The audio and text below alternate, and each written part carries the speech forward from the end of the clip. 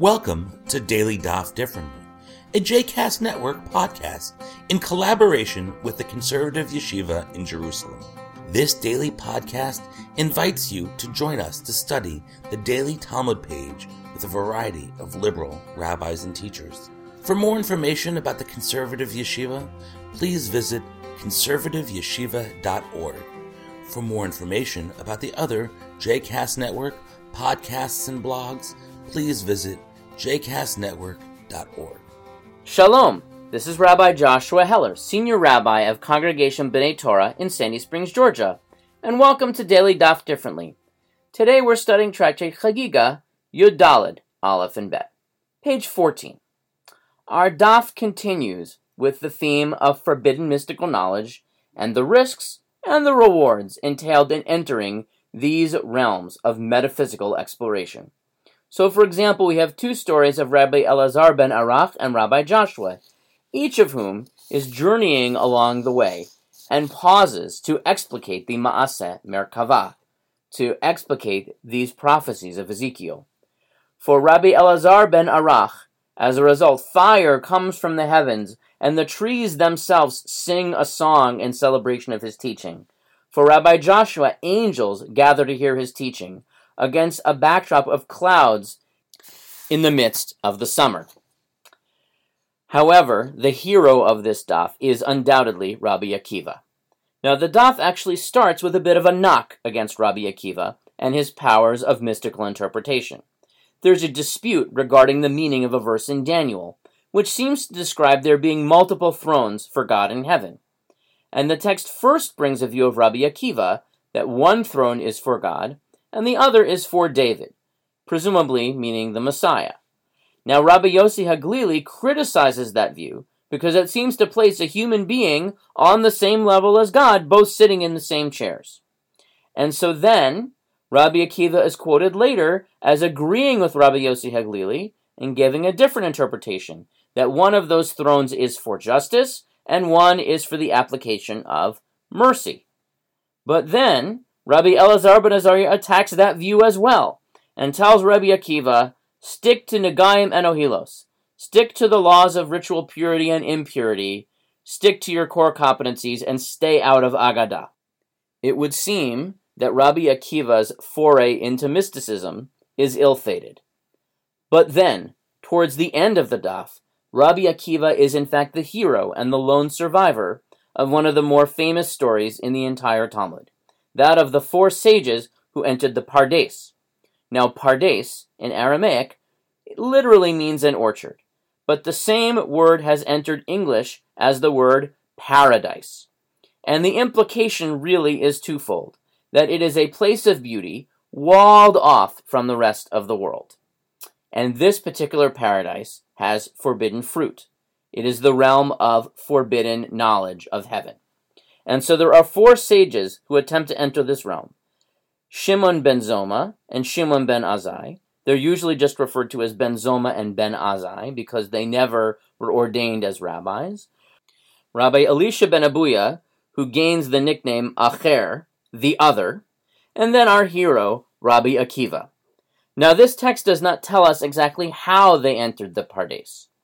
Rashi explains that they literally ascended to heaven through recitation of the divine name. Tosafot portrays it as more of a meditative process, a spiritual journey, rather than a physical ascent. Now, in fact, many of the earliest Jewish mystical texts, including Sefer Yetzirah and the Hechalot literature, include patterns of syllables and words that were crafted to facilitate intense meditation and even dissociative and out-of-body states that would correspond to mentally entering these divine and supernatural realms. Now, Rabbi Akiva is portrayed as the leader of this group, and he warns them all, when you reach the stones of pure marble, do not say, Mayim, Mayim, water, water. This seems to be a rather obscure instruction. Rashi explains that it is a particular sensitive point in the journey, and saying Mayim, Mayim implies that one is surrounded by water and cannot go any further, and thus being stuck in one's journey. Thus, having paused, one is susceptible to damage. On the next daf, we see a hint at another possible explanation, Ben Zoma had been discussing the process of creation with Rabbi Yeshua, and noted that in the process of creation, there were upper and lower waters, those of the heavens and those of the earth. And he argues that they are separated by just 3 finger breadths of distance. So he is making a statement about the gap between the physical world and the metaphysical world, and perhaps in the process of making that statement, he is portraying something that is incorrect, and he is leading himself into heresy.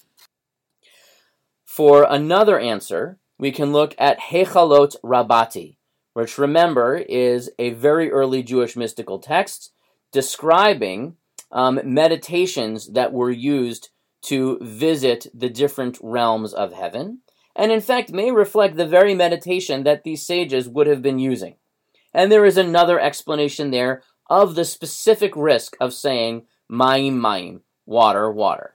In chapter 26 of Hechalot Rabbati, there is a description of the mystic's journey.